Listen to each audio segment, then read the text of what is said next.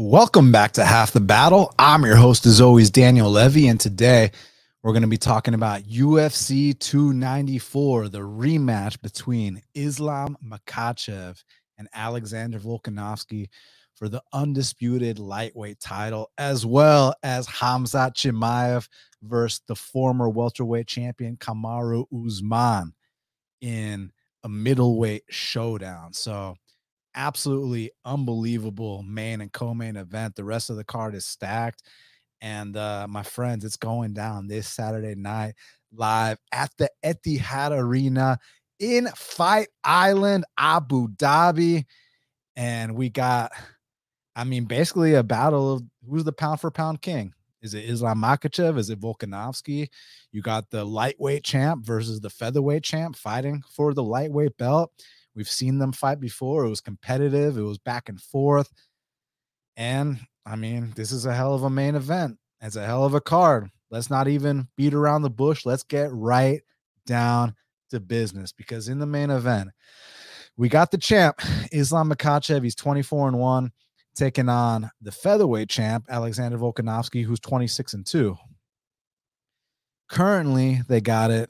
Islam Makhachev minus 255. The comeback on Alexander Volkanovski is plus 215. So right off the bat, odds are different than the first time they fought, right? The first time they fought, Islam was minus 400, minus 500, something like that. And due to the nature of it being a competitive back and forth fight, the line's been adjusted.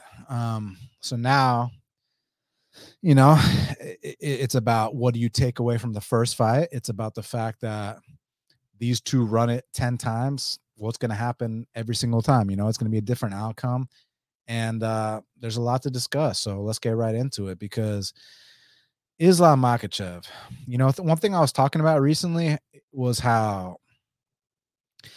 these guys like Islam and Habib, they're so dominant in their realm, with their unbelievable grappling abilities, that people often label them as one-dimensional fighters. And I just think that's so unfair in Islam's case, where, he did hurt Alexander Volkanovski standing in their first fight.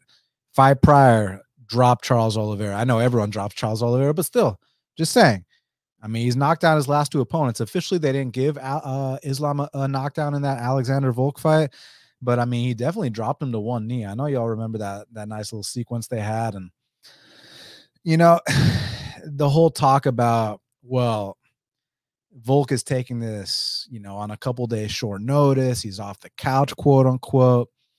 He's not really off the couch. This is a guy that trains year round. So while he might not have been training at the same intensity that he normally would, it's not like the guy was, partying this whole time and then he got the call. And this guy's been in the gym, and he's one of the greats. His nickname is the Great. So you can never count out a guy like Volkanovski.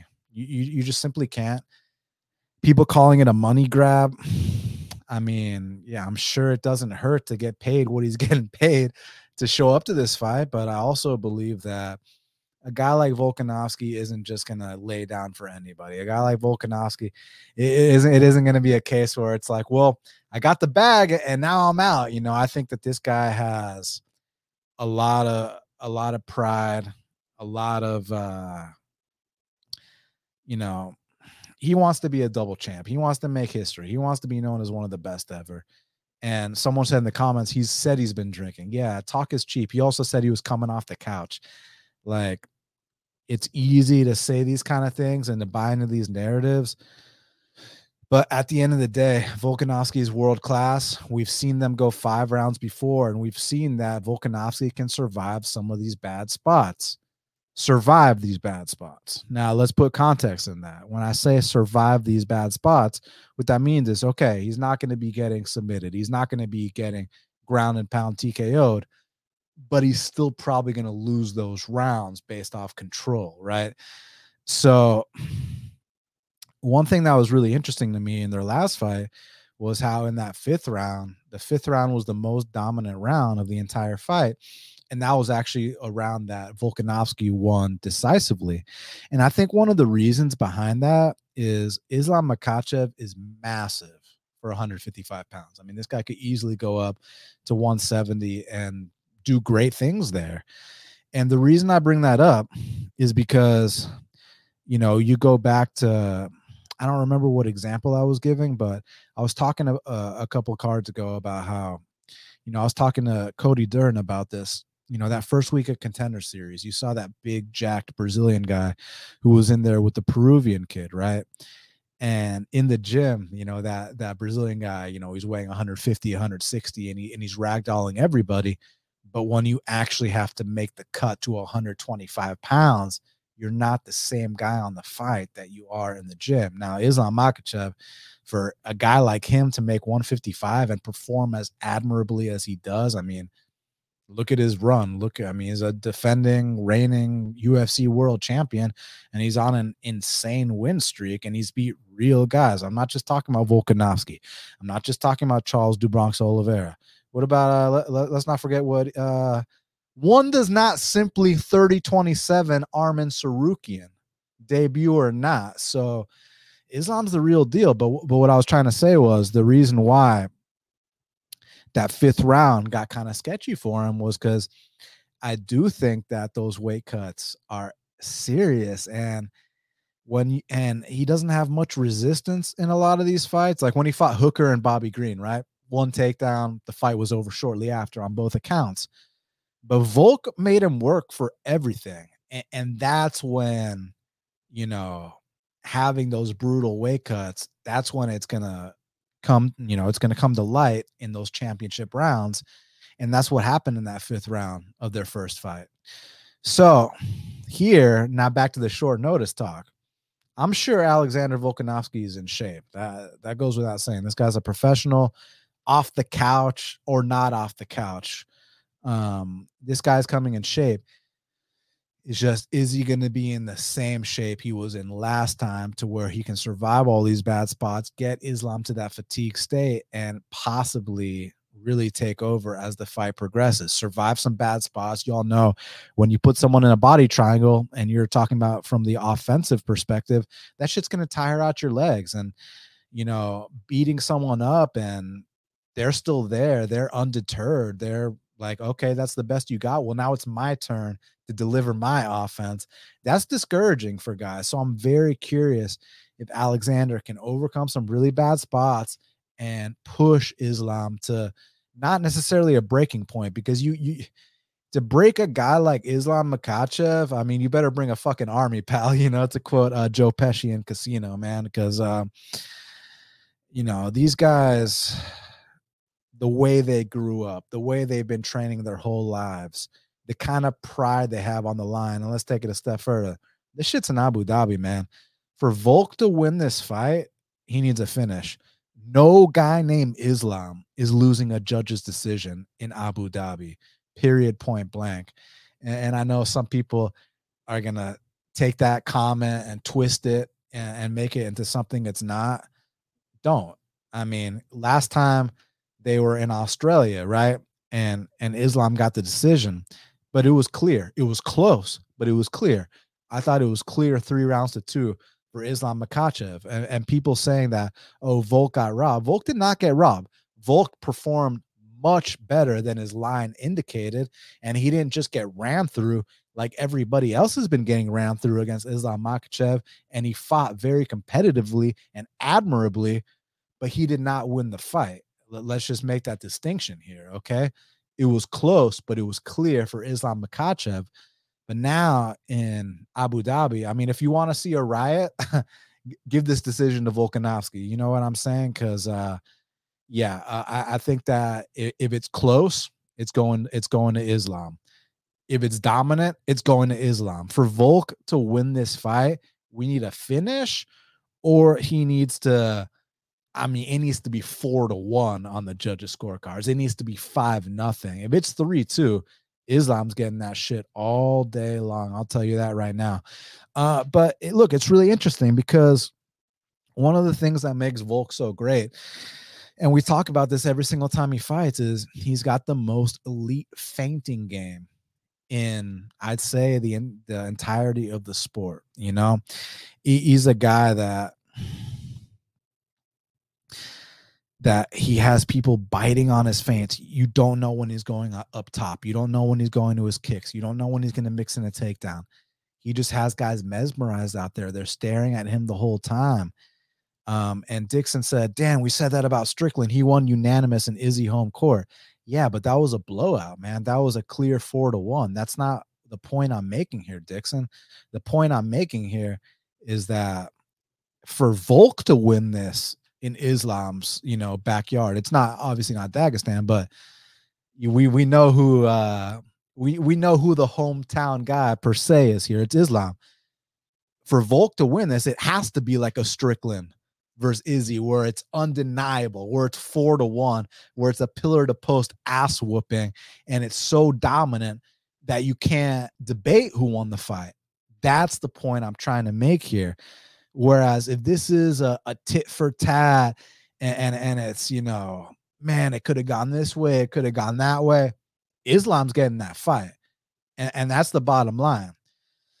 So Professor Chaos asked a great question. Can Volk use his gas tank as a weapon and push a higher pace from the get-go? Well, that's where the short notice comes in, because I'm sure he's in shape. No questions asked. This guy's a true professional, and he's a pound for pound great.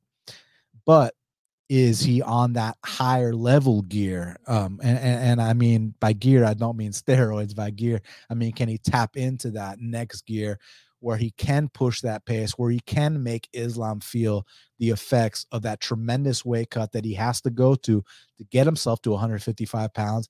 Because I think Islam can fight at 170 and be in the top 5, potentially fight for a belt there. So it's a tough one. I do have to pick Islam Makhachev in this fight. I think that, Volk is known for being a very physical guy in a lot of his fights. Well, guess what? Islam's more physical. Volk's known for being a guy that really dictates the pace of these fights. Islam does that too. So it's an intriguing fight. It's an amazing fight. And again, we talk about often how people discredit the Habibs, the Islams. Oh, they're one-dimensional. They can only grapple. That's bullshit.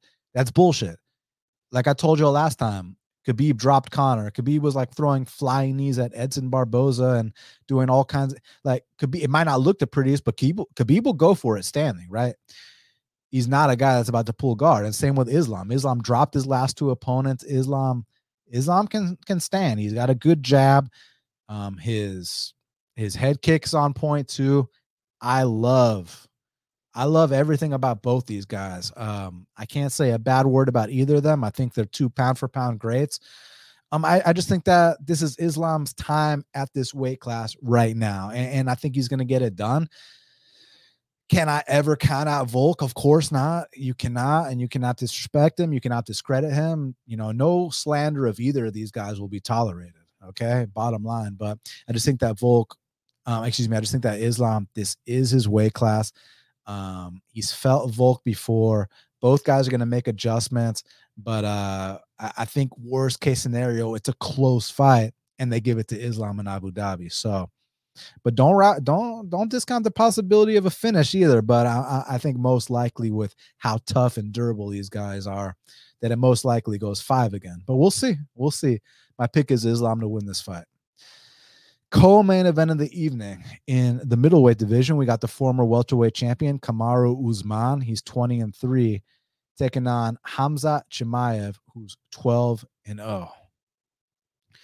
And currently, they got it. Hamza Chimaev minus 300. The comeback on Kamaru Usman is plus 260. I love this fight. Incredible fight. And, there's a lot of ways we can start this breakdown. I guess let's start with Kamaru Usman. So a lot of people say, oh, Dan's a UFC shill and this and that. And I'll tell you what, right now, I disagree with Dana calling Kamaru Usman the best welterweight of all time. I think he's a top 3, top 4, top 5 welterweight of all time. But I think it's disrespectful to GSP to call Kamaru Usman the greatest welterweight of all time. Reason being, GSP cleared out his division and beat all the top welterweights of his era. Usman did not. and let me explain myself before people come at me, because I know Dana's talking point, and you guys know I respect Dana a lot, but Dana's talking point was, wow, he's cleared out the division to the point where now he's got to fight Colby again. Now he's got to fight Masvidal again, and I'm thinking to myself, yeah, he did fight Colby, which is a great win. Burns is a great win, but he didn't clear out his division like GSP did, right?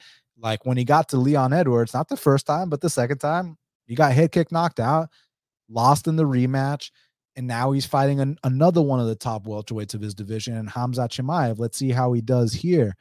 I think that there were a lot of guys that Usman didn't fight that were the top welterweights of his time. He didn't fight Bilal Muhammad.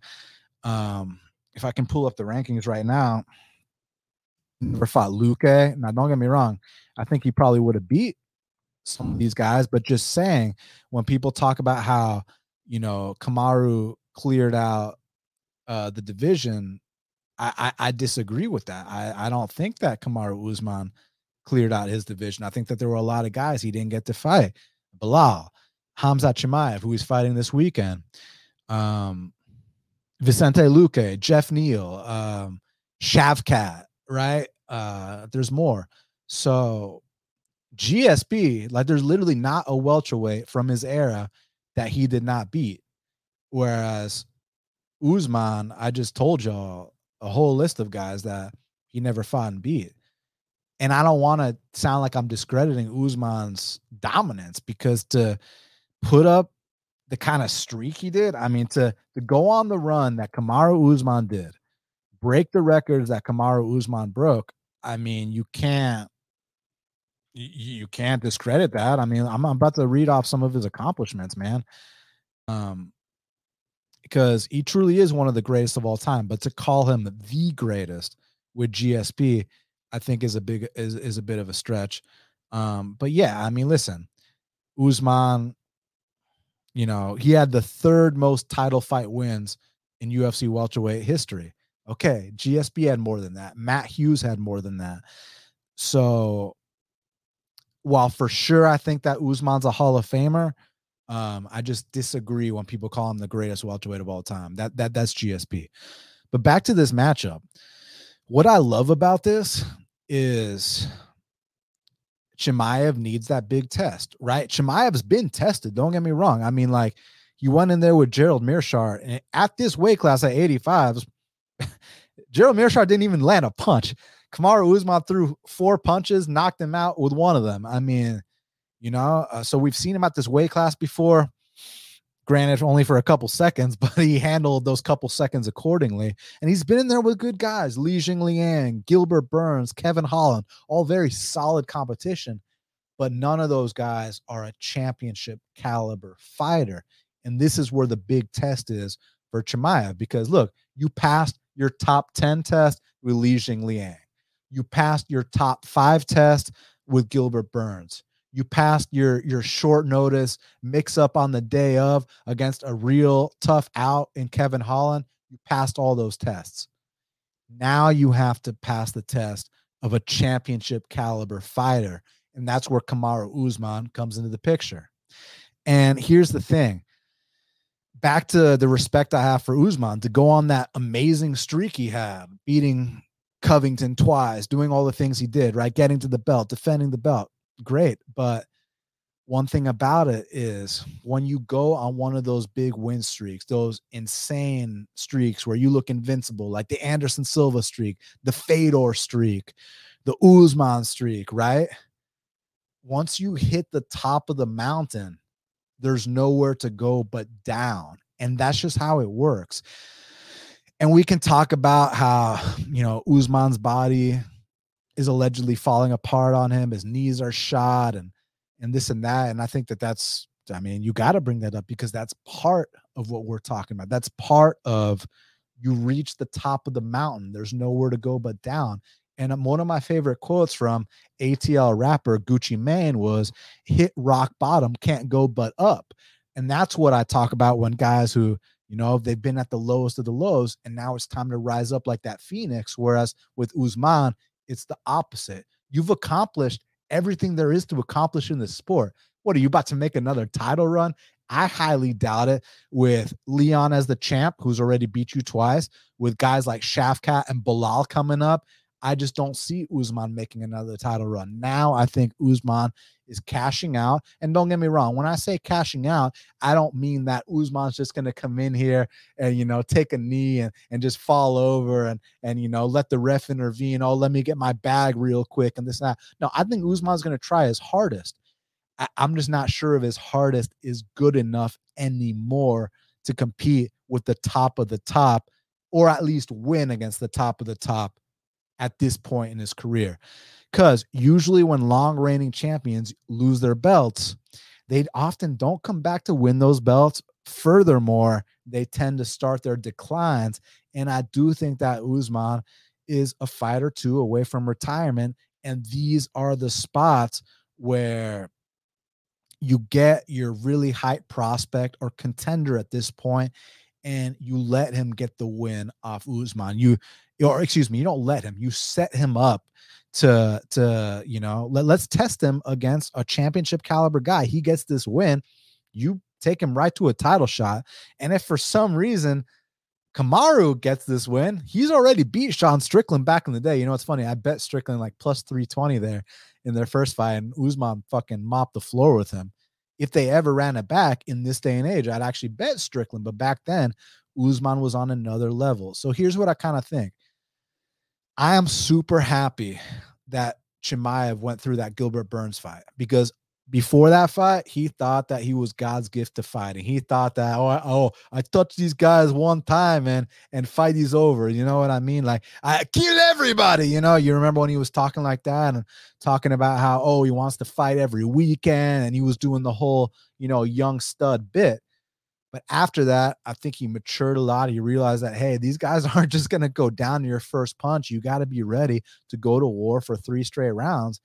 And I think that was an important lesson for him. Against Kevin Holland, I think he showed him no respect. He redlined, just went for it right away, literally went 100 miles per hour.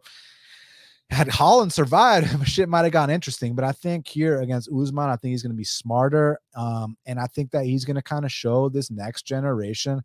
I know it's at middleweight, but it's 2 welterweights in here. But just that next generation of fighter, just the next step after Usman. This is what comes next. Chimaev, who, he's going to, Usman's an athletic guy. Chimaev's a little bit more athletic.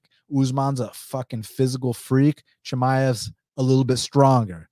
Usman's got punching power. Chimaev hits even harder. So I just think that we're at that point now where Chimaev's meeting Usman at the right time. And for every fighter, we talk about it. Every champion was once a contender. Every contender was once a prospect. Every prospect was once an amateur fighter. So yeah, Chimaev has never beat or fought anybody on this caliber before, but this is what we like to refer to as rising to the occasion. And I truly do believe Chimaev will rise to the occasion and just show that, he's got more left in the tank. He's the one that's ready to make that title run. He's the one that needs to show that, hey, all this hype is deserved. And someone brought up a good point here. They said Khamzat is around too many yes men. He needs an L, and I think this will be it. And I understand your point, because I do think that no one is exempt from that first L unless your name is John Jones or Khabib. And if they stuck around long enough, they would take their first L's too. My thing is, I thought that the Burns fight humbled Chimaev. I thought that even in a win, that he took the lessons he would have taken from a loss, if that makes sense, right? Like, he got to find out that he wasn't invincible. He got to find out that you can't just go out there and just,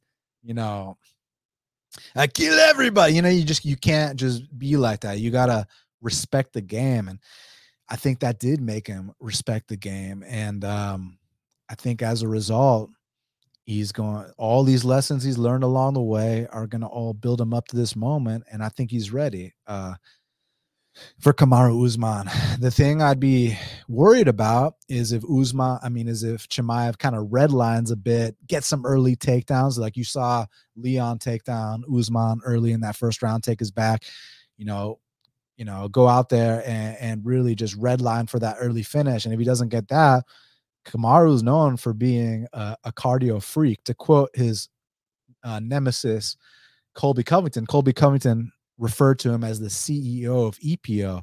And I'm not making any accusations, but what Colby meant by that was Usman has insane cardio for the most part, not always.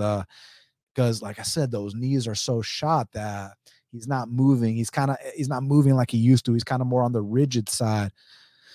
So it'd be interesting if, Chimaev has this 10-8 first round and then Usman takes over after that. Yeah, I could see that happening. But overall, I think that Chimaev's going to come out here and just show that he's the fresher guy. He's the one with the higher ceiling at this point in their careers. And both guys are going on opposite trajectories. And for that reason, I'm going to go with the undefeated Khamzat Chimaev to defeat one of the greatest welterweights of all time, a guy that we respect so much. And I think the Chimaev hype train rolls. Featured bout in the light heavyweight division, we got Magomed Ankalaev. He's 18-1-1, taking on Johnny Walker, who's 21-7. Currently, they got it. Magomed Ankalaev minus 350. The comeback on Johnny Walker is plus 285. First of all y'all saying that this guy Magomed's the uncrowned champ, disrespecting Jamal Hill. Listen to me. I bet Ankalaev. I max bet Ankalaev in his title fight, and I bet Jamal Hill in his title fight. Which one of them won the belt? A 40-year-old Jan Blachowicz if that was a 3-round fight, he beats Ankalaev. Like, it's just that, Jan gasses out badly when fights get extended. Thank God Ankalaev put it on him deep into that fight. But, man, Ankalaev let me down big time in that fight. That fight, that really pissed me off, man. Like, and then you saw what Jamal goes, when Jamal gets his title fight, he sets the record, the output record for most significant strikes landed in a 205-pound fight against Glover, who easily beat Jan Blachowicz. So my issue with Ankalaev is this. I think Ankalaev is one of the most talented fighters in the division. Some dude said Hill is a fraud, in my opinion. You're a fraud. Oh, he said, sorry, not Hill. My bad. Yeah, how can you set the record for most significant strikes in light heavyweight division and be a fraud? No, I know, I got you. You meant not Hill. So let's put it like this. We saw what Hill did in his title fight. We saw what Ankalaev did in his title fight. Night and day difference. Okay, now let's take it a step further. We saw what Hill did against Johnny Walker. Show me what you're going to do against Johnny Walker, Ankalaev. So there's this dude at my gym, and he works the front desk. My boy, Evan. Shout out, Evan, if you're listening, man. And he's like a hardcore fan of the sport, right? Just like me. Like, he knows like all the guys on the roster, and like he's the only guy at my gym. Like the guys at my gym, we can talk about, the popular fighters and the main event, the co-main event, the Khamzats and the this and the that, right? But my boy Evan at the front desk, like, he'll be asking me about like prelim fighters. He'll be like, what do you think about Shara Magomedov? Like the guy we're going to talk about later on here. And he made a good point about Ankalaev. He said that Ankalaev is as talented as they come, but he sometimes fights to the level of his opposition. And that's a big issue I have. Like, I know how good you are, Ankalaev. Like, there's not a hole in Ankalaev's game. Stand up, fantastic. Ground game, fantastic. Conditioning, on point. I mean, he's mean, he's Russian. Like what do you want, right? He's got everything. It's just sometimes he sits back too much for my liking. Sometimes, he lets guys win rounds off him that shouldn't win rounds off him. Jan Blachowicz, Thiago Santos. And no disrespect to either of those guys. I'm just saying, if you're a championship level guy, you cannot be getting dropped by guys like that. You cannot be getting your legs compromised by 40-year-olds and stuff like that. So that's my issue with Magomed. Like, Magomed could easily come out here and be another man to knock out Johnny Walker, to outclass him, whether it's on the mat, whether it's on the feet. I mean, he's got all the capabilities, and he's a big favorite for a reason. And it's not going to surprise me if he does that. But is it going to surprise you if, for example, I was at Johnny Walker's last fight against Anthony Smith, came in with a really good leg kick game plan. I mean, look, I know 1 + 1 = 2, but it's not that simple. It's not always that black and white. But we just saw Jan Blachowicz, another heavy kicker, really compromise both legs of Ankalaev. I assume that's going to be Johnny Walker's game plan here. But we know Johnny Walker doesn't have the best chin in the world. Not that Magomed does either. I saw Tiago drop him. Tiago's a very heavy hitter, but I saw Dalcha Lungjambula wobble him as well. So it's just tough for me because Ankalaev, I know how good he is. I know how good he can be. And is he going to perform to the best of his abilities, or is he going to fight to the level of his competition here? That's what it comes down to for me. And Johnny has been getting better, but Johnny still has a lot of flaws in his game. You guys know that. Extreme tall man's defense. I think he's been getting better with the takedown defense in the get-up game. Still has a lot of work to do. And also it's sketchy that he's training with the New York Times best-selling author, John Kavanagh. But at the same time, he's on a streak now since he's been doing that. So maybe that's the right fit for him, right? So it's tough. I do have to favor Ankalaev. I think that, he was this close to winning the belt, right? But at the same time, when he fights the level of his competition and he makes it way closer than it needs to be and potentially gets hurt in this fight, I mean, you saw on tape that was a possibility. So you can't blame anyone but yourself if something among those lines happens. But that being said, I just do think Magomed's on a different level. I think if Magomed can be a little bit more aggressive, I think he can make a statement. It's just, are you going to sit back again, or are we going to go out there and take this, man? Hopefully he's pissed off. Hopefully he's embarrassed about what happened last time, and we can see that statement performance. But I will definitely be tuning into this one, and I'm very intrigued to see what happens here because Johnny Walker surging. Hopefully Johnny Walker finally put it together. I mean, the physical attributes have always been there. Guy's goddamn 6'6" with the 80-something inch reach. You've seen some of his knockouts along the way. He's a bad boy. But so is Magomed. And Magomed, more technically sound, more seasoned. So I got to go Magomed. But again, Magomed has pulled stunts more than once. Y'all remember the Paul Craig fight? And again, to compare him again to Jamal Hill didn't tap. The ref just said, stop it. You don't want to see his arm break anymore. Jamal Hill gets his arm broken, then he starts punching him with his broken arm. Whereas Ankalaev, 2 seconds left in the fight, insta tap. So I'm just saying, stop comparing Magomed and Hill. Hill is clearly the superior fighter. And you guys might disagree with me on that, but if they ever get matched up, assuming Hill comes back the same from his torn Achilles, his ruptured Achilles, but if I get the same Hill that we know and love, I'll bet every single one of y'all in that fight. But that's neither here nor there. I got Magomed Ankalaev to defeat Johnny Walker. Next up in the middleweight division, we got Ikram Aliskerov. He's 14-1, welcoming Warley Alves, who's 14-6 to the middleweight division. Currently, they got it. Ikram Aliskerov minus 550. The comeback on Warley Alves is plus 400. So Ikram, basically, he's your prototypical Russian fighter. He can Russian coast, but he can also do some other stuff. Last 2 fights has gotten some really dominant finishes. Nasty Kimura on Contender Series. Knocked out Phil Haas, which might sound like, oh, big whoop, he knocked out Phil Haas, right? But still, some guys don't knock out Phil Haas. At least he showed hey, I'm on the level of the guys that does knock out Phil Haas. Nasruddin Imavov didn't knock out Phil Haas. There was another good fighter that didn't knock him out either. Let me look up who that was. So, who's the other good fighter that didn't knock out Phil Haas?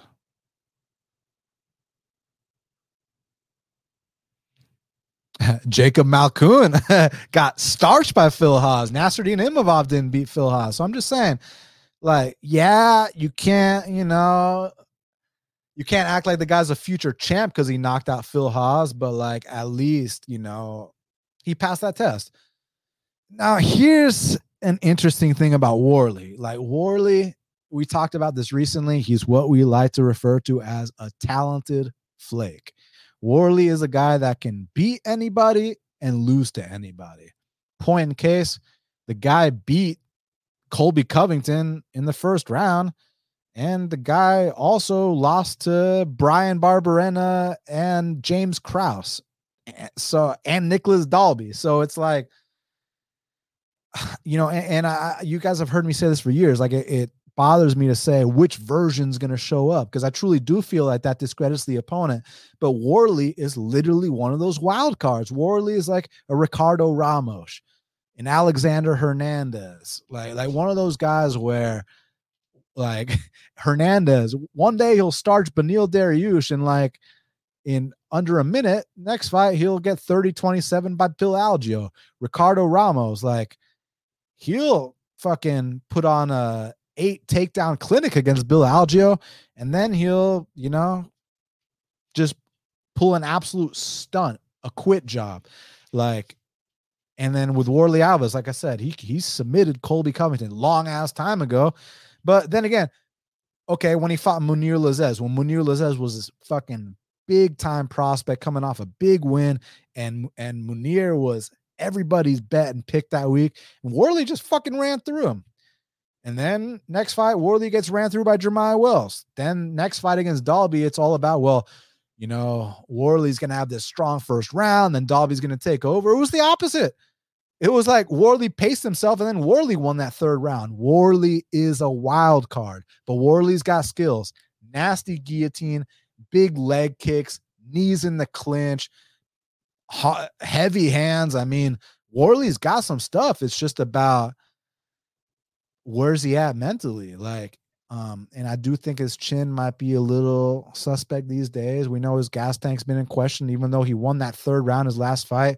Worley's such a wild card for me. Like, are you all going to be surprised if Worley just comes out here and has that, every couple of years, Worley has that performance where he just runs through someone and they're usually a decent opponent.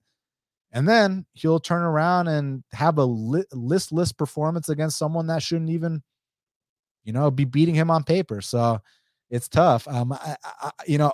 Thank you, Jonah, for bringing this up. Aliskerov went to a split with Hanacom on regionals, who might have been the biggest bum on Contender Series this year.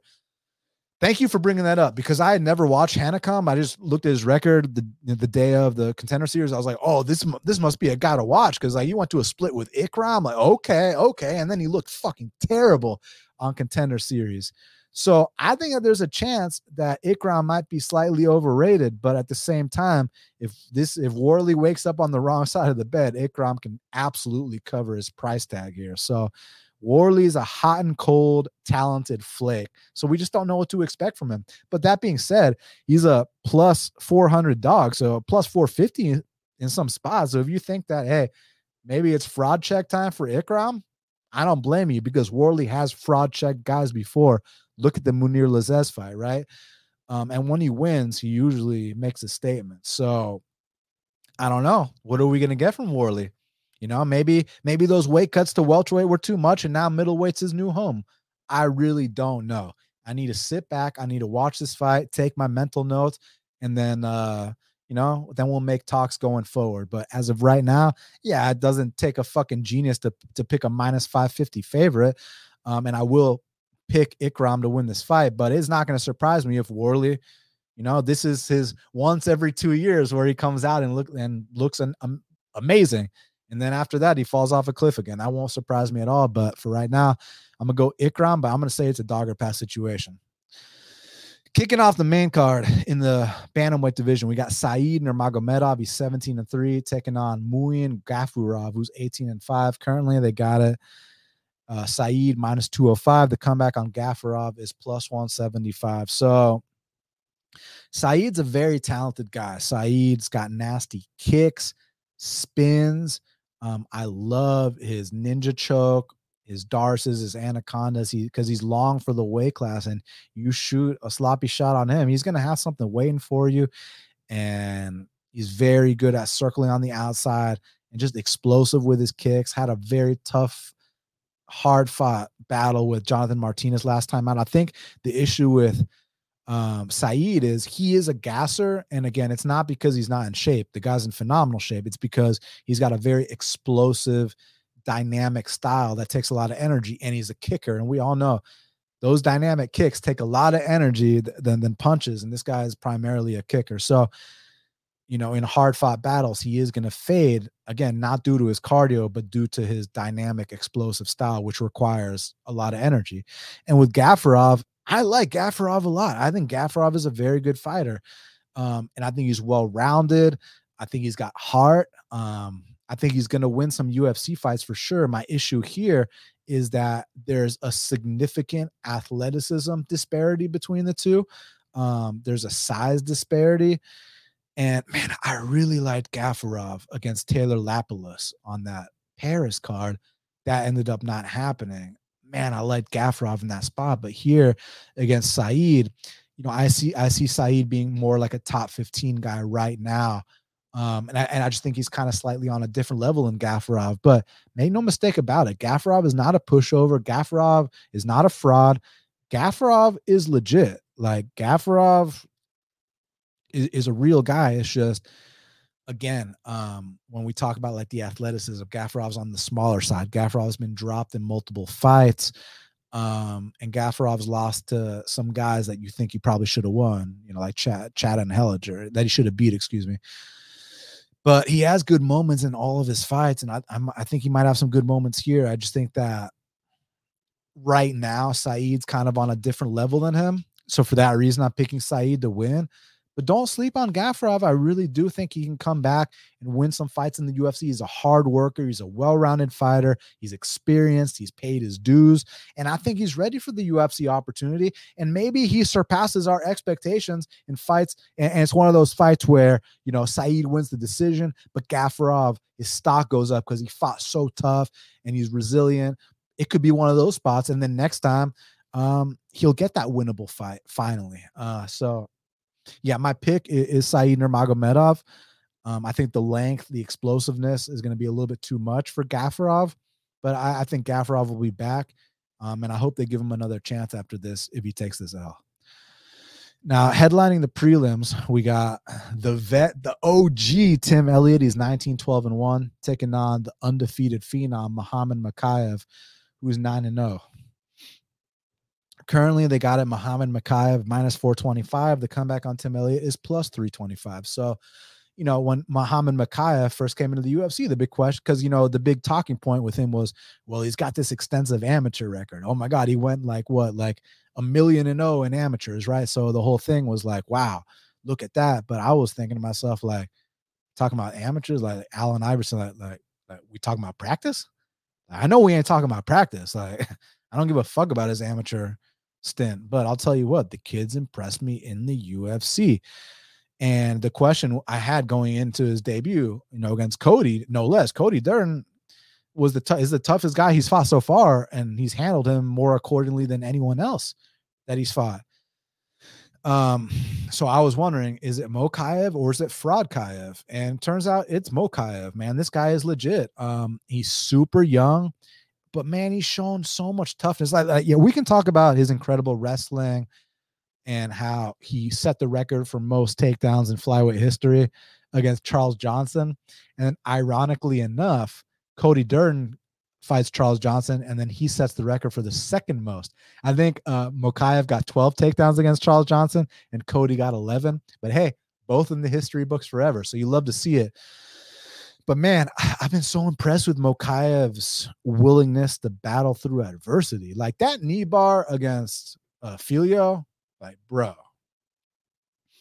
I know we talk about it, and I know a lot of people are going to mention that, but I think that we might even need to like put more emphasis in it. I think we might need to talk him up a little bit more about that, because like, not to be that annoying guy that pulls the jujitsu card. Oh, I grapple, so therefore, no, not even that. But like, if you've been in a knee bar, that shit goes from 0 to 100 out of nowhere, and it's like, okay, I'm good.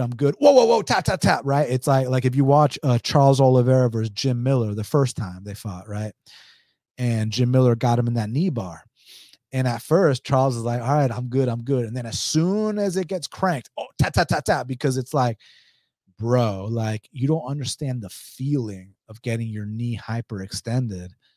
One of my training partners, Lee Alarcon, I think he's a pro bantamweight or something. he's a bantamweight, right? I'm pretty sure. He got me in a knee bar recently. And at first I'm like, oh, I'm good. I'm just gonna chill out here. I'm gonna use my free leg to kick off the butt, take my leg out. I'm all good. And it just went from 0 to 100 out of nowhere. And it's like, whoa, whoa, whoa, whoa. And for Mokaev to get his knee from 0 to 100, and he doesn't even bat an eye. He doesn't even think about, I'm sure he thought about tapping, but he doesn't even, do that little get my hand ready to tap like some of these other guys do. He's just like, he starts punching. Like, bro, like the kind of heart and balls Mokaev has for surviving that. That's the heart of a champion right there.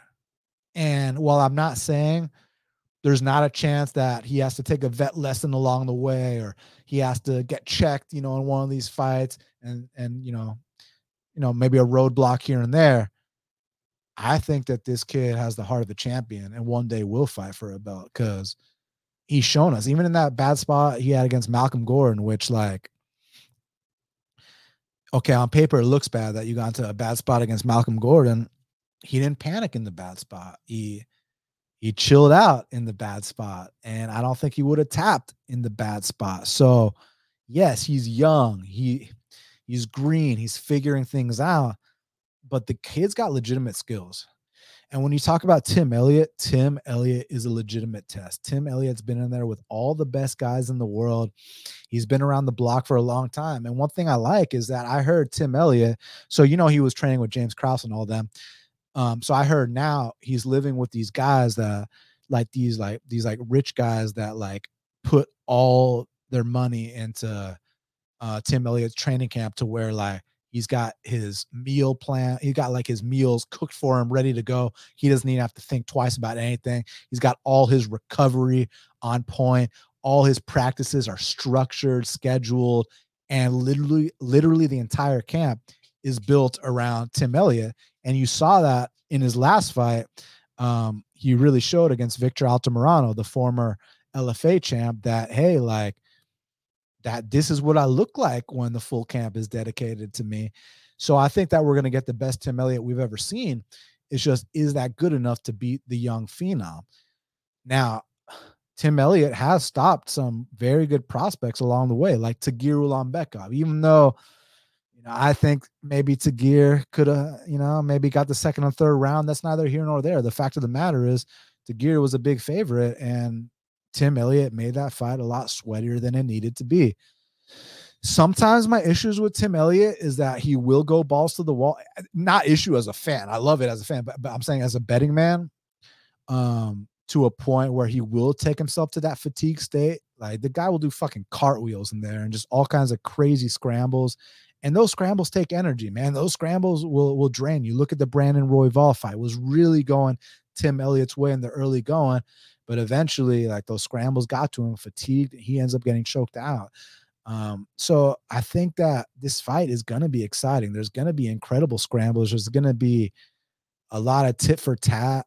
But I think eventually Mokaev has a very good chance of submitting Tim Elliott, or at least winning the decision. So I'm gonna go with Mokaev here to extend the record to 10-0. But all respect to Elliott, man, to stick around this long and to always, he's got a lot of integrity. Also, he went through some unthinkable tragedy not too long ago, and comes back and gets his arm raised. And just as a man, you have to root for him, right? You got to love a guy like Tim Elliott. It'll feel good to see him get his arm raised. But I think he's going to have a little, I know he's got too much youth, but I'm just saying, I think that youth is what's going to carry him. When these scrambles start getting tough, I think that Muhammad Mokaev is going to kind of be able to push through the fatigue a little bit more than Elliott at this stage of the game. So while I do think there will be a first L time, and maybe it's this weekend, maybe some of y'all taking Elliott, and maybe y'all are onto something. I personally think he gets past this test, and I think the top 5 is where we have to start, making our talks about, potentially that first L time. But I think the ceiling's very bright on Mokaev, and all respect to Tim Elliott, I'm taking Mokaev here. Now, next up in the lightweight division, We got the UFC debut of Mohamed Yahya. He's 12-3, taking on Trevor Peek, who's 8-1. Currently, they got it. Trevor Peek minus 155. The comeback on Mohamed Yahya is plus 130.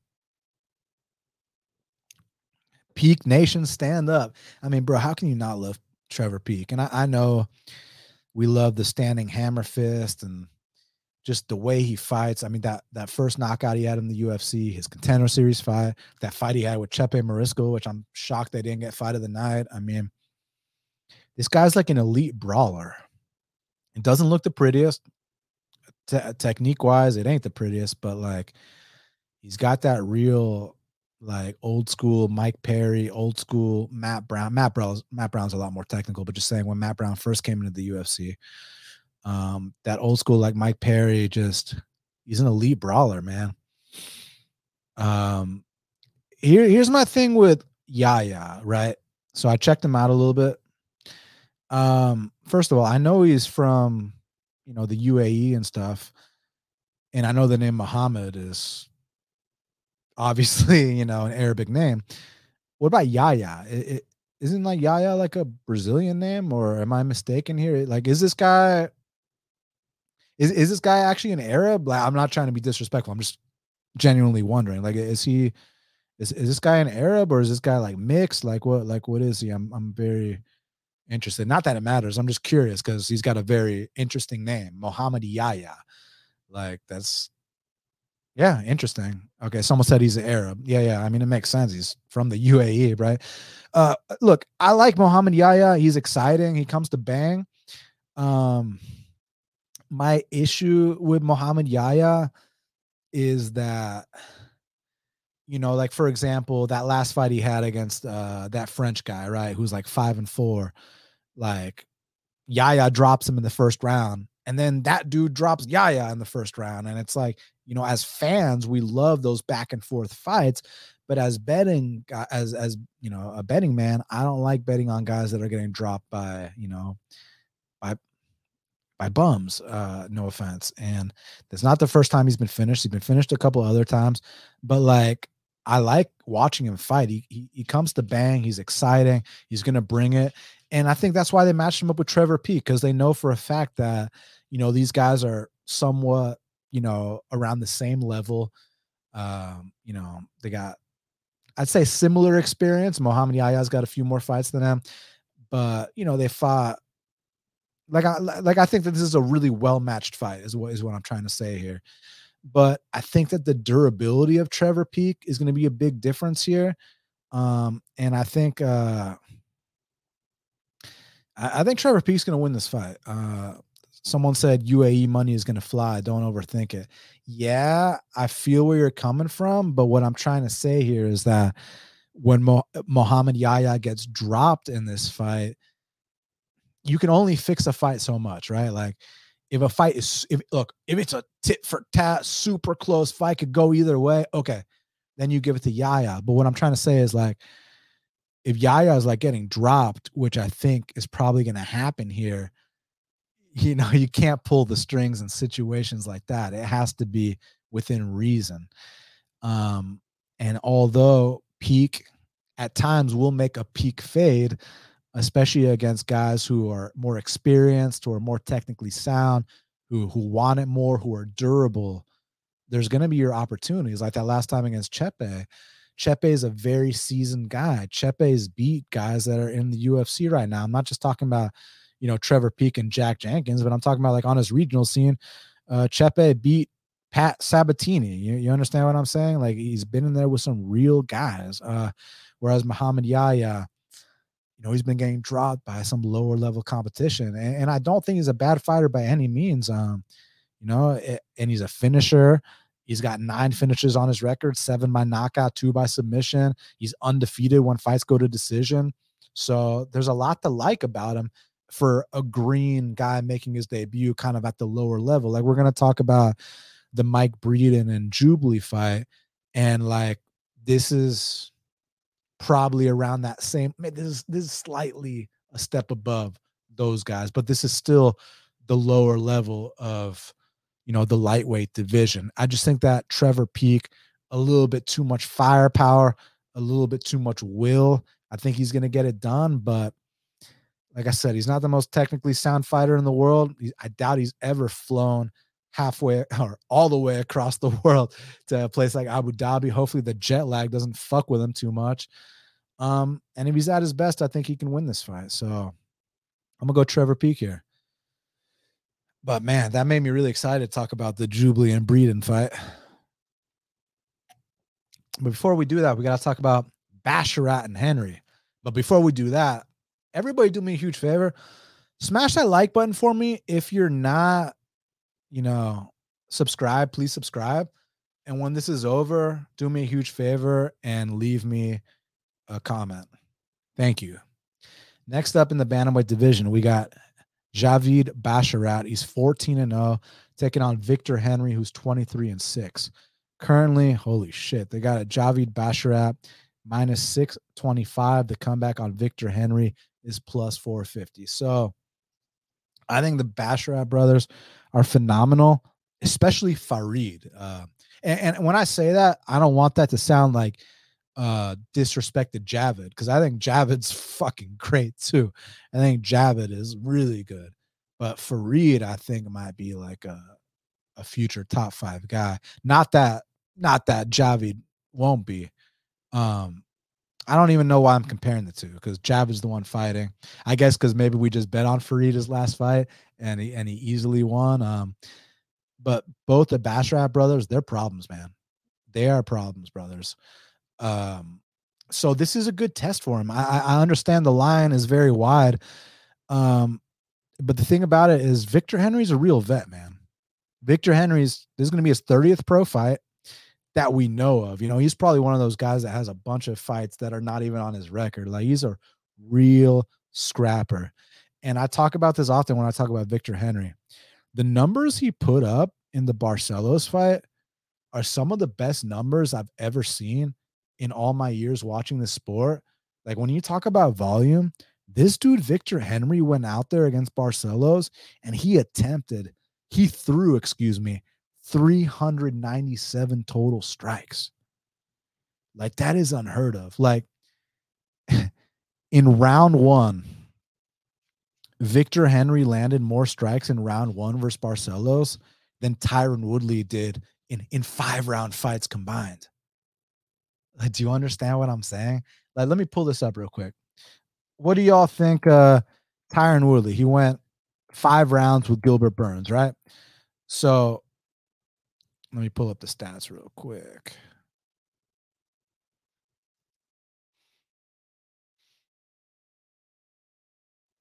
Okay, I got it. Check this out. So Tyron Woodley went 5 rounds with Gilbert Burns.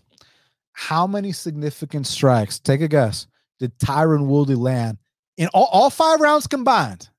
In all 5 rounds, how many significant strikes did Tyron Woodley land versus Gilbert Burns? Okay. So the answer for that is 28. 28 significant strikes throughout the whole 5-round fight. Right? Victor Henry in round 1, just round 1, landed 54 strikes. So in round 1, he landed more strikes than Woodley did in an entire 5-round fight. In round 2, Victor landed 58, more than Tyron Woodley did in an entire 5-round fight. In round 3, Victor landed 69, more than Woodley in an entire 5-round fight. Now, someone made a point, but how about against the Sun Sao? And I'm glad you brought that up. He only landed 55 total significant strikes. Still more than Tyron Woodley, but significantly less than Victor Henry did versus Barcelos. But why was that? You guys know that have been watching Rafael Assunção fight throughout his entire career know that Rafael Assunção has an ability to make his opponents fight very, very low output fights. In fact, do you all want to hear a nice little stat? So Rafael Assunção made his WEC debut in 2009. So we have a sample size of Assunção from 2009 all the way to his most recent fight in 2023 versus Davey Grant. And let me ask y'all something. Guess from that span, from 2009 to 2023, guess how many opponents landed 100 significant strikes against Rafael Assunção throughout his entire WEC and UFC career? Zero. Zero people have ever landed 100 significant strikes against Assunção from 2009 all the way to 2023. So what I'm trying to say here is that the Assunção fight should not be any indicator of anything here. That means nothing. Assunção knows how to fucking make it a low output point fighting battle. But then the very next fight against Tony Gravely, guess what? Victor Henry got back to his volume ways, and he threw 281 strikes total. He landed 190, 154 of them significant. So what I'm trying to say here is that Victor Henry's got the volume to compete with Basharat on the feet here. I think he's got the goods to compete everywhere with Basharat on the feet here. Everywhere in the fight here, on the mat, on the feet, wherever. I think he can compete. Is he going to win is the question, right? Because I do think that Basharat, obviously, I think he might be hungrier. He's the younger guy by a good clip. Let me see what the age difference is. Yeah, I mean, the age difference here is 8 years. 8 years younger, taller, reach advantage, less wear and tear on the body. And he seems like a legit prospect. So I do lean Basharat here, but minus 625 implies that, firstly, let's look up the exact, let's look up exactly what minus 625 means. So minus 625 means that Basharat has over 86% chance to win this fight. And I'm not saying they're wrong, but what I'm trying to say here is that when someone's favored 86% to win a fight, well, I expect you to fucking hit him with the first punch and the fight's over. I expect one takedown, the fight's over shortly after. I expect you to dominate and outclass this guy in a way where, you just look like a future champ. And I just don't see that being the case here. I'm not saying Javid's not going to win because I'm picking Javid to win. But what I'm saying is I think this has a chance to be a competitive fight. Like, maybe a 30-27 on one card, 29-28 on the other two, just a hard fought 3-round battle where Javid's just slightly ahead, but minus 625 means that he's going to run through him. And has anyone ever ran through Victor Henry? Okay. So this is Victor Henry's 30th pro fight. The guy's never been finished. In 29 pro fights, the guy's never been finished. He's got a winning record when fights go to decision. He's finished 14 fights. So it's not that I'm making a case for the underdog. I'm just making a case that minus 625. I mean, shit, if you want to take a 1 unit shot on Victor Henry just to see if his vet savvy can get him through this, I understand. Because like I said, minus 625 should be reserved for, we're just going to go out there, run this guy over real quick, pat him on the back and be on our way. And I just don't see it being that. I see it being a 3-round fight where Javid, edges it out a bit. Minus 625 is not an edge. So it's a dog or pass situation. My pick is Javid Basharat. Now, next up in the middleweight division, we got Cedriquez Dumas. He's 8-1, taking on Abu Azaitar, who's 14-3-1. Currently, they got it Cedriquez Dumas minus 250. The comeback on Abu Azaitar's plus 210. So they were supposed to fight when Cedriquez Dumas made his UFC debut. Dumas actually made an interesting point. He says this is his UFC debut because Fremd was a last-minute replacement. Brundage was a last-minute replacement, whereas he was originally supposed to fight Azaitar in his debut. So, and now he's finally gets to fight Azaitar. It's just he has to go to Abu Dhabi to do it. Here's my thing. If you gave me these odds on Azaitar, in what, 2016 to 2018, around then, I'm going Azaitar all day. But the thing is, Azaitar doesn't need to fight. Azaitar and his brother, they're very connected individuals. They got a lot of things going on outside the cage. And while I would never question their warrior spirit, the only thing I'm questioning is their commitment to the game at this point in their respective careers. That's it. I just think that, they don't need this shit, bro. Like these guys are set for life. They do not need, this is just for fun for them, right? Whereas Dumas, he's very green, but he's got some things going for him. He's a very athletic guy. He's big for the weight class, 6'2" with the 79-inch reach. And he's had less than 10 pro fights, right? This is actually about to be his 10th pro fight. And we talk about it all the time. These guys with 10 or less pro fights, you're going to be seeing these big leaps every single time they fight.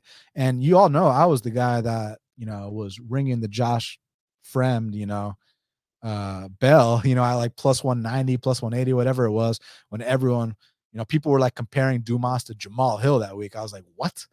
I was like, what? Like what? But I think that I do think that he's got talent. I just think he's got to work out the kinks. He's super green.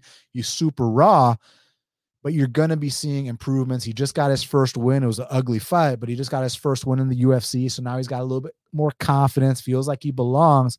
And I think he's catching Abu at the right time. My only thing is, I'm telling you right now, like if this was 2016 to 2018 era Abu Azaitar, I think Azaitar is too seasoned for him. I thought Azaitar more too well-rounded. Like Azaitar's beat some real guys at the time. Not guys that are doing their thing now, but like at the time, like, he knocked out Jack Marshman before Jack Marshman even made his UFC debut. Like he was beating, well-known guys on their regional scene. It's just, like I said, where's his commitment at? Does he even give a fuck about this anymore? Is he just doing it just for the love of the game, just for fun? I know he's not trying to make a title run. I think this is just fun for him. So I'm gonna go Dumas. I think he might be a little bit more physical. Here's my only thing. So check this out. This is an interesting little narrative that I don't think too many people are talking about. So Cedric Dumas is like a big time pothead, right? Like I'm talking about like a big time pothead to where I saw him go on Instagram Live talking about how, like, he's got a prescription for weed because like he needs it for his, I don't remember what the reason was, but he's got a prescription, right? So he smokes every single day. And y'all know for a fact that, if you smoke weed in Abu Dhabi, they're going to throw you in jail. They're gonna toss you in the jail cell and throw away the key, right?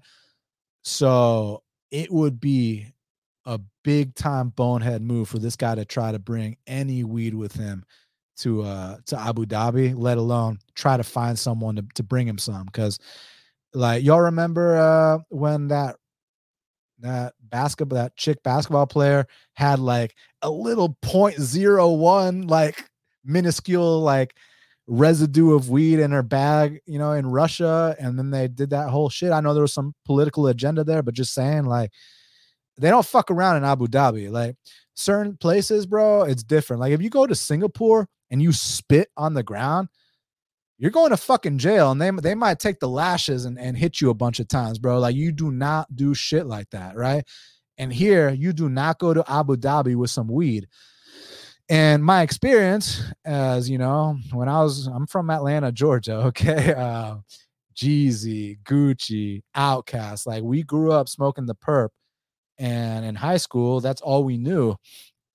And yeah, it's not like heroin or something, but when you smoke for like a couple of years straight and then you just take a week off, like you're gonna have trouble sleeping, you're gonna have nightmares, you're gonna feel like, oh man, I need my weed and this and that. And I'm very curious what Cedric Dumas looks like with a week or two without weed, when this guy's been smoking for like the last 10 years every single day, says he needs his prescription, says this is something he needs for his everyday life. I'm not hating on it. I'm not knocking on it. I'll fucking smoke a joint with him. Sure, no problem. I'm just saying that, yeah, and Dixon Sider said nightmares. Yeah, nightmares, because when you smoke a lot of weed, it actually kills your dreams. And I don't mean that metaphorically. I mean that literally. Like, talk to any of your stoner friends, ask them what the last dream they had was.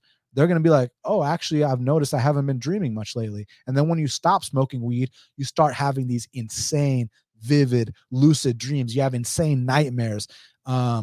Your appetite's all fucked up, bro. So, and these are like minor withdrawal symptoms for something like weed. Imagine what it's like if you're doing shit like heroin, where you feel like you're going to fucking die, right?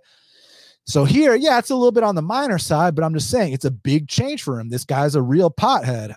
So what's it going to be like not smoking weed for 2 weeks? Is he going to be himself? Plus, this guy's never traveled outside the country. And the first time he traveled out the country, it is not Mexico. It's not Canada, where the time change ain't shit. You're fucking going to Abu Dhabi, where right now, where I am, it's 4:12 p.m. on Wednesday. Let's see. Time in Abu Dhabi. I'm looking it up right now. Time in Abu Dhabi. Okay, check this out. So right now, for me, it's 4:12 p.m. on Wednesday. In Abu Dhabi, it's 12:12 a.m. on Thursday. Do you guys understand what I'm saying right now? So there's a lot of things going, like Armchair made a good point. It's a mental thing, but it's real. And y'all know the mental part of the game is huge here. So while I think Dumas has a lot going in his favor, this little weed narrative is sticking in my mind, and it's enough for me not to want to lay the juice here. So I'm gonna, Tarzan Strickland said, if he's never stopped before, it messes with him. Exactly, because in the US, he didn't have to stop because they changed the rule to where you can smoke leading up to your fight, right? But in Abu Dhabi, like, you show up with like half a gram, you're fucking going to jail, bro. They better call Joe Biden to get you out. You understand what I'm saying? So, yeah, and then also it's minus 250. So I'm good on that. It's a pass for me. My pick is Dumas because I think that he's the hungrier guy at this point. But Abu, if he shows up like the Abu from 2016 to 2018, he could whoop Dumas's ass. Like, Abu was a prospect at one point. It's just like I said, he's got way too much stuff going on outside the cage. And Planet Whisperer brings up something good. It's not that he's just smoking joints. This guy's smoking blunts. Blunt, it's tobacco leaves, right? So it's not just the getting off weed, it's getting off tobacco too. That can fuck with people as well. So I'm very curious to see how Dumas performs here. I'm going to pick him because I think he's, I think their careers are kind of going in opposite trajectories, but that's a big factor for me and enough for me not to bet this fight. Next up in the lightweight division, we got the Indian prospect, Anshul Jubli, 7-0, taking on Mike Breeden, who's 10-6. Currently, they got it Anshul Jubli, who's minus 270. The comeback on Mike Breeden is plus 230. So I know a lot of people like Mike Breeden in the spot. They think Jubilee's a fraud and that Breeden's going to be the guy that exposes him. Here's what I have to say about that. So, all right. Jubilee's a badass. Let me explain what I mean. Like, if you're like an Indian kid, right? You're growing up in India, right? And let's just backtrack for a sec. When you think about the most badass places, to crop mixed martial arts talent, what are the top three you think of? United States, Brazil, and Russia, right? Okay. And yeah, there's some emerging places, Peru's emerging, a bunch of countries are emerging, but I'm saying the top three are US, Russia, and Brazil. They got hundreds of badasses to look up to. But when you think about India, right? Like, you don't think about like, man, that's that badass fighter from India. Like, this is the guy that's going to wave the torch. Like, who's a badass fighter from India? There was a dude named Barrett Kandare. He got smoked by Song Yadong, then he tested positive. We never heard from him ever again.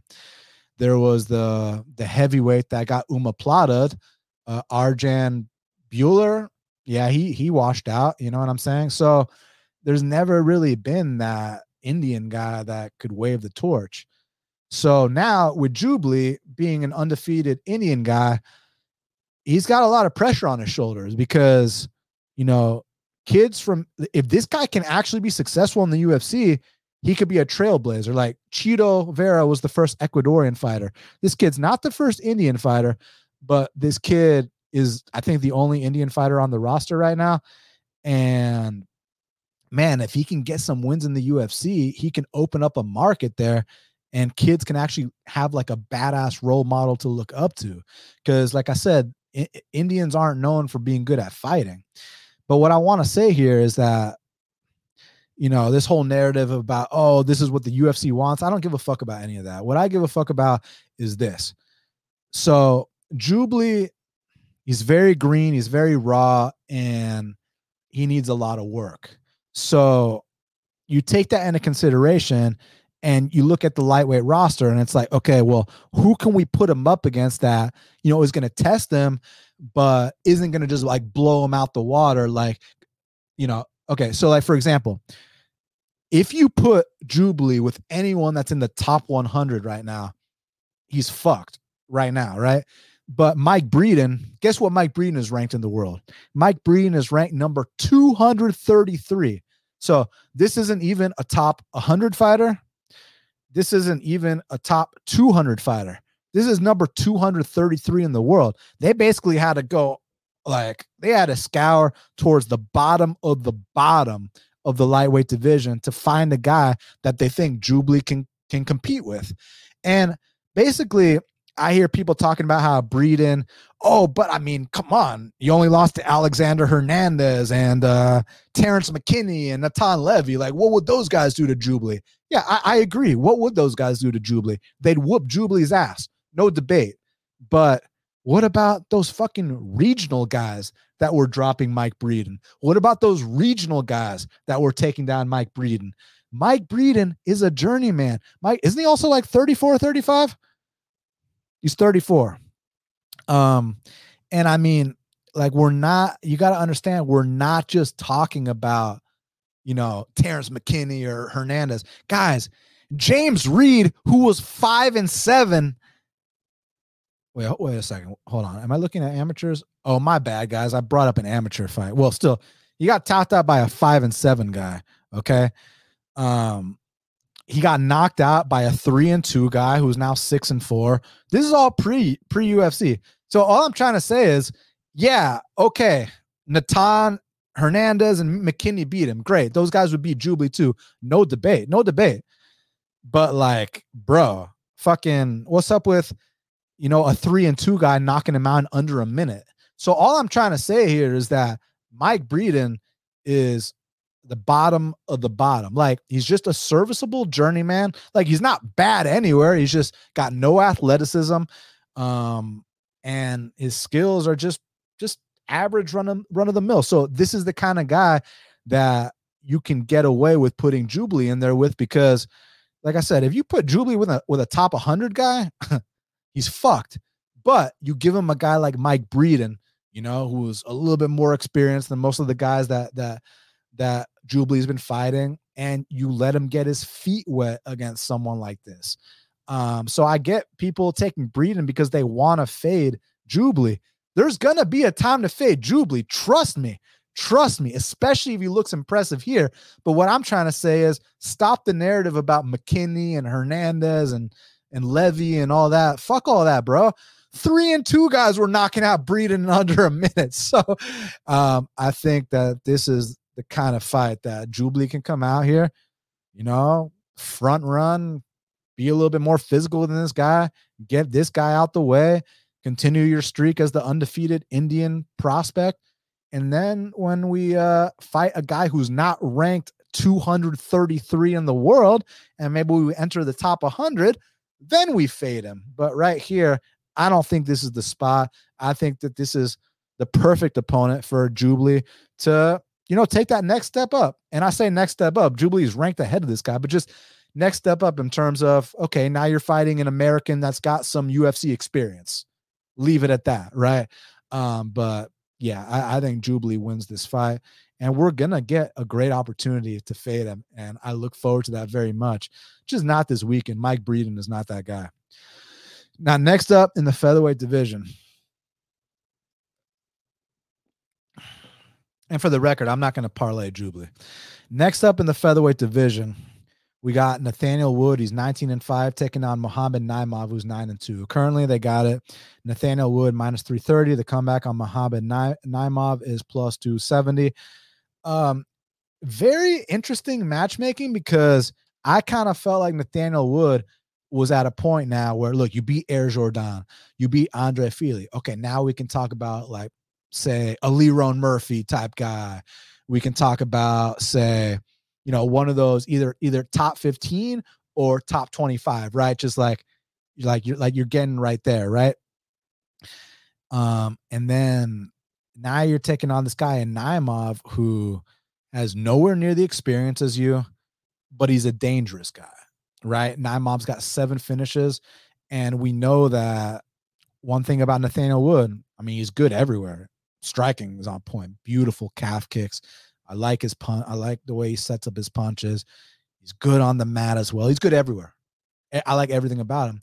The only issue is he's been knocked out in a few fights. He's been dropped in multiple fights. There's been questions about his chin throughout his career. And if you want to talk on narratives, this is a letdown spot. And let me explain what I mean. When you go from fighting Air Jordan, Andre Fili, borderline top 15 to top 25 guys, great. Like I said, now you earned your next fight against like a Leron Murphy or something like that, right? And now this is a high risk, low reward fight. Like, Nathaniel Wood should absolutely beat this guy, outclass him, and do his thing. But it's like, my point I'm trying to make here is this. Nathaniel Wood is ranked number 17 in the world, right? Andre Fili is ranked number 28 in the world. Charles Jourdain is ranked number 23 in the world, right? So he fought. Basically, what I'm trying to say is Nathaniel Wood, he's a top 20 guy. Jourdain and Fili are top 30 guys. Now, all of a sudden, you're fighting the number 65 ranked lightweight in the world. Like, this is a letdown spot. Like, bro, like I said, high risk, low reward. Why is Nathaniel Wood fighting this guy? I don't understand. Was no one else available? Was that the case? Here's the thing with Naimov. On Contender Series, I wasn't impressed at all. He lost to one of the worst fighters on Contender Series in Colin Anglin, and he slowed down badly as the fight progressed. Lost his next fight on Titan FC, beats a couple bums on the regional scene, gets his call, and man, he made the most of his call because he knocked out Jamie Malarkey. And something interesting is he knocked out Jamie Malarkey at 155 pounds. So he's a 55er. Nathaniel Wood's a former 35er. They're meeting at 45s. So, yeah, Naimov's going to be the much bigger man here. But Nathaniel Wood's used to fighting much bigger men. Look at Fili, right?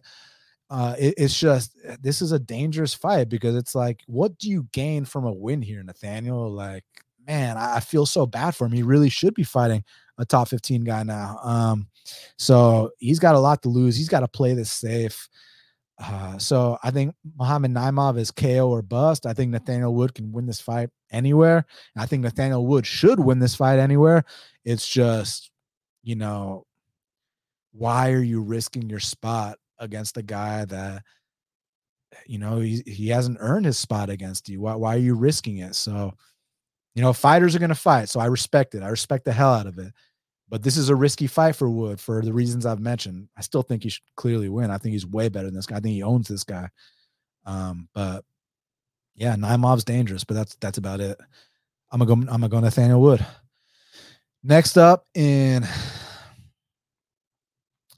the strawweight division, we got Jinh Yu Frey. She's 11-9, taking on Victoria Dudakova, who's 7-0. Currently, they got it. Victoria Dudakova minus 525. The comeback on Jinh Yu Frey is plus 400. So this is kind of what they like to do with Jinh Yu Frey. She's a prospect tester. You remember off Contender Series when Gloria De Paula had this great fight on Contender Series where she looked like, hey, she might be one of the emerging prospects in the women's divisions. And then she goes in there and Jinh Yu Frey, it was like, half debut stunt, half vet lesson ish. Um, and then Yoder was a battle of two old ladies. Jin got the win there, but then they tried against a couple more prospects, and those prospects got the wins over Jin Yu Frey. I just think that Jin Yu Frey, I just think she's on her way out. I respect her. She's been in the game a long time. She even hit 3 takedowns in that fight she lost against Elise Reed. But Victoria Dudakova is on a different level. The only thing that sucks is the line. But Victoria Dudakova can land multiple takedowns. She's starting to get better at, she's getting better with her hands. And one thing I like about her is she's not just a good hammer, she's a good nail too. Like when I've seen her in bad spots, she survived them. She's gone out there and shown toughness, shown that, hey, I'm not just a front runner. I can take it too. And I am willing to fight until the bitter end. And I think that's exactly what she's going to do here. And this is, I know Dudakova's green and I know the line sucks on her, but this is the perfect fight for her to, feel what a seasoned vet is like, who's kind of on her way out, iron out some kinks, get some more cage time in there, get this win. And then let's see what happens going forward. But yeah, this is one I think Dudakova wins. Just too bad the line sucks. And last but not least, this is going to be good.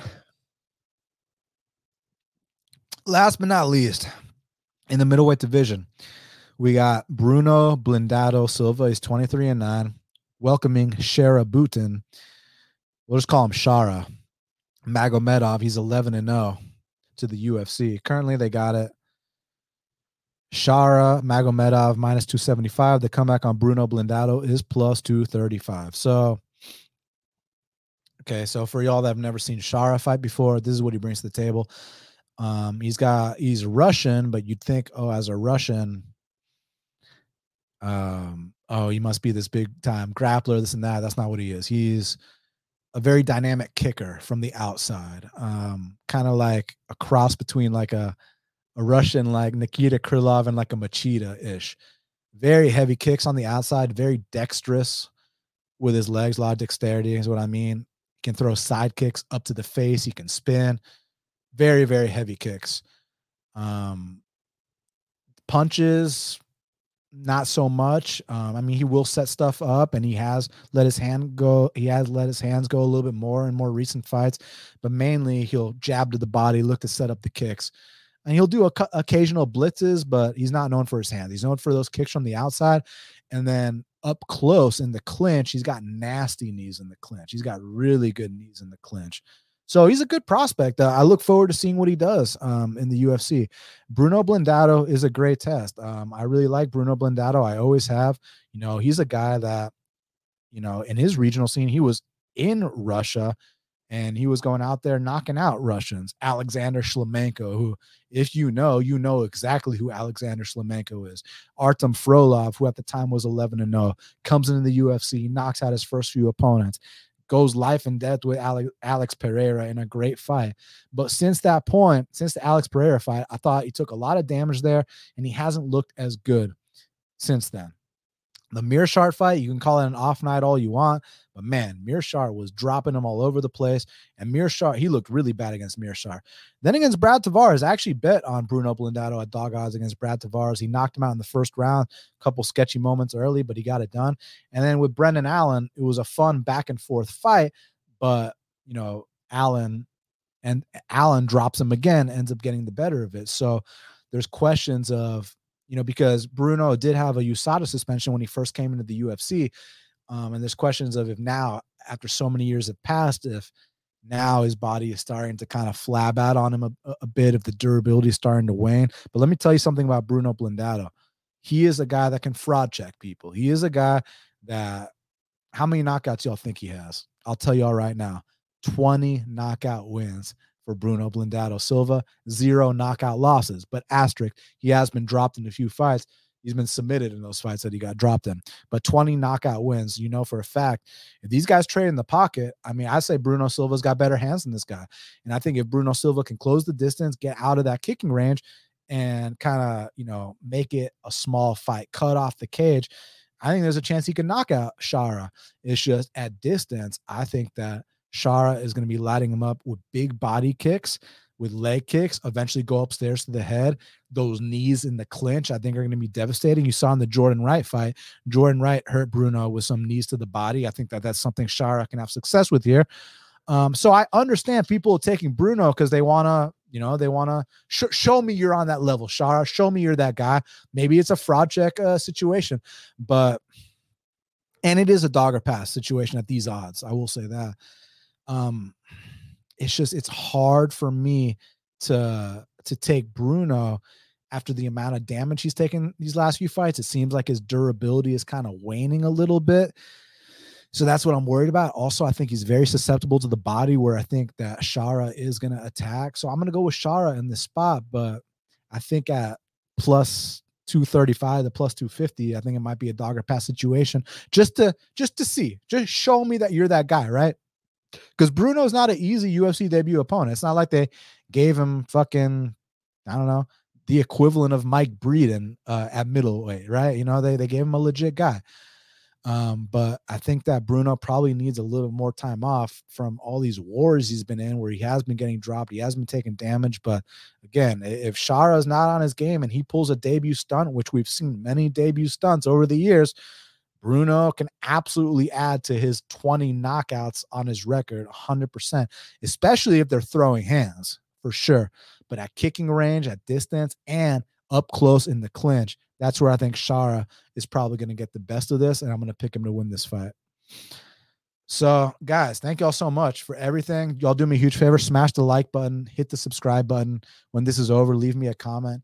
I'm going to talk about the fight to watch and the fighter to watch. After that, I'm down to answer a couple questions, and then I'm going to get out of here. So besides the main event and the co-main event, I think the fight to watch,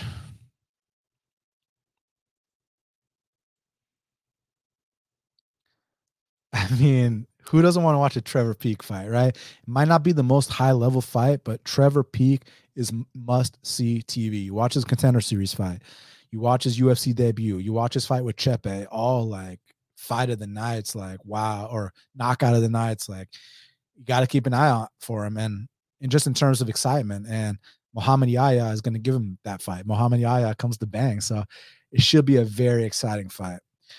My fighter to watch, I mean, again, besides the main and the co-main event, part of me wants to go with Ikram because I want to see just how good Ikram really is. Like, the jury's still out on Ikram. And then also Javid Basharat, like, I think he's a great prospect, but like Victor Henry's a seasoned vet that's seen it all and isn't just going to take a knee for nobody, has never been finished in 30 pro fights. Like, and Javid's got a big price tag to cover. Like, show me you're that big of a favorite, right? So for that reason, those are my fighters to watch. All right, I'm gonna scroll up to the top. Y'all leave me some questions, and then I'm gonna get out of here. And I'm grateful that y'all have been here with me. You know what I'm saying? It's been a lot of fun.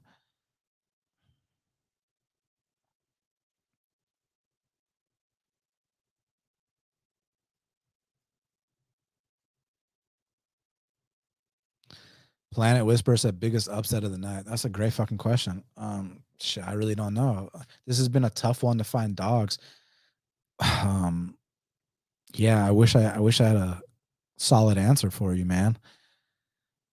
And I picked all the favorites, which doesn't take a genius to do, but usually I pick a lot of dogs, but I don't know, man. So when I pick all the favorites, that means there's gonna be an upset that we don't expect. Dominic says plausible one would be Bruno. Yeah, it could be, you know. You might fraud check him, especially in the pocket. So yeah, I mean, I just think that this is a really interesting card. I'm looking forward to it. I'm really looking forward to the main and the co-main a lot, man. Like to see Chimaev back in there. You got Islam and Volk.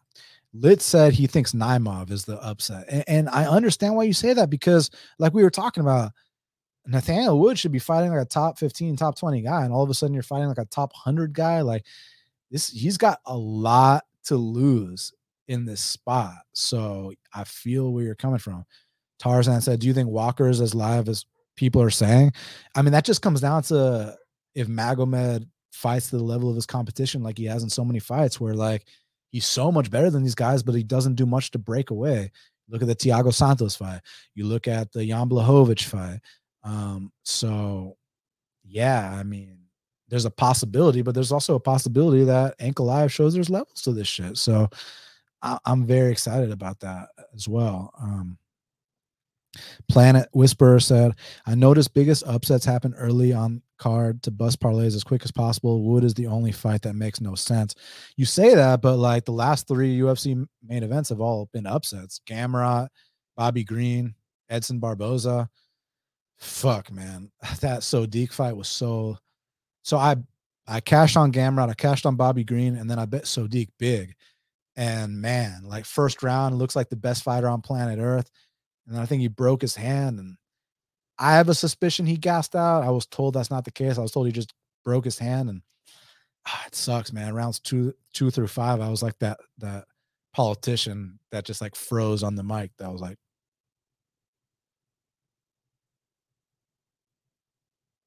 you know what I'm saying? That was like my literal reaction. Rounds 2 through 5. So yeah, it's tough to say. All right. Any last questions or comments or anything you'd like me to address before I get out of here? I'm happy to answer anything y'all got for me or comment on something or advice. I don't fucking know. A legend called Green last event. Crazy. I appreciate that, man. Thank you. All right. Well, I think that's it. All right. Thank you guys so very, very much for checking out this special edition of Half the Battle for UFC 294. It's going down this Saturday. Y'all do me a huge favor. Smash the like button. Hit the subscribe button. When this is over, leave me a comment. Also, if you feel so inclined, feel free to share. Professor Chaos said, thoughts on OAM versus Collard? I think OAM should be favored, but I'm rooting for Collard. I like his style a lot more. Ghost Gardner, great show. Appreciate the content. Thank you very much. Armchair, do you think a larger man can sub Volk where T-City failed? Possibly, but it's kind of hard to submit someone that doesn't have a neck. You know what I'm saying? I'd be curious if you could go after his limbs, though, because like arm bars and shit, man, you don't fuck around with, or like a heel hook or something. Like, but to actually submit him with a choke, it's gotta be locked the fuck in because it's hard to submit a guy with no neck. Dom said, will you shave the beard if Hamzat loses? If Hamzat and Islam lose, maybe, but right now I'm enjoying this. But I think it's good luck. You know, we're in Abu Dhabi, got to show respect. I think that you know, we show up dressed accordingly. Armchair said, have you heard Volk has to cut like 26 pounds? Yeah, but I'm not worried about that. He's a professional. He's got a good nutritionist behind him. And I've heard of way worse stories. So I think a lot of y'all need to actually like see like what these fighters really go through behind the scenes. And it's crazy how they cut so much weight. And then, I mean, their recovery processes are down to a science, and then they go out there and perform the next day. But again, when you cut too much, that's when you can have diminishing returns. So it's a great question, but I think that Volk should be fine. Volk's a consummate professional. All right. Thank y'all so much. Really, really appreciate it. Sincerely. Y'all can hit me up on Twitter at Best Fight Picks, on Instagram at Half the Battle Pod. And I don't always get notifications on Twitter unless I'm following you. So if I didn't respond to you, it's nothing personal, but my DMs are open. I'm always down to interact with anyone that supports me and has my back. So really appreciate it. Best of luck to y'all this weekend. And until the next time. Oh, real quick before I say that, in the comments after this is over, leave me a comment. Tell me what the best parlay and the best underdog on this card is. All right. Best parlay, best underdog. Leave it in the comments for me. All right. And until the next time, let's cash these bets.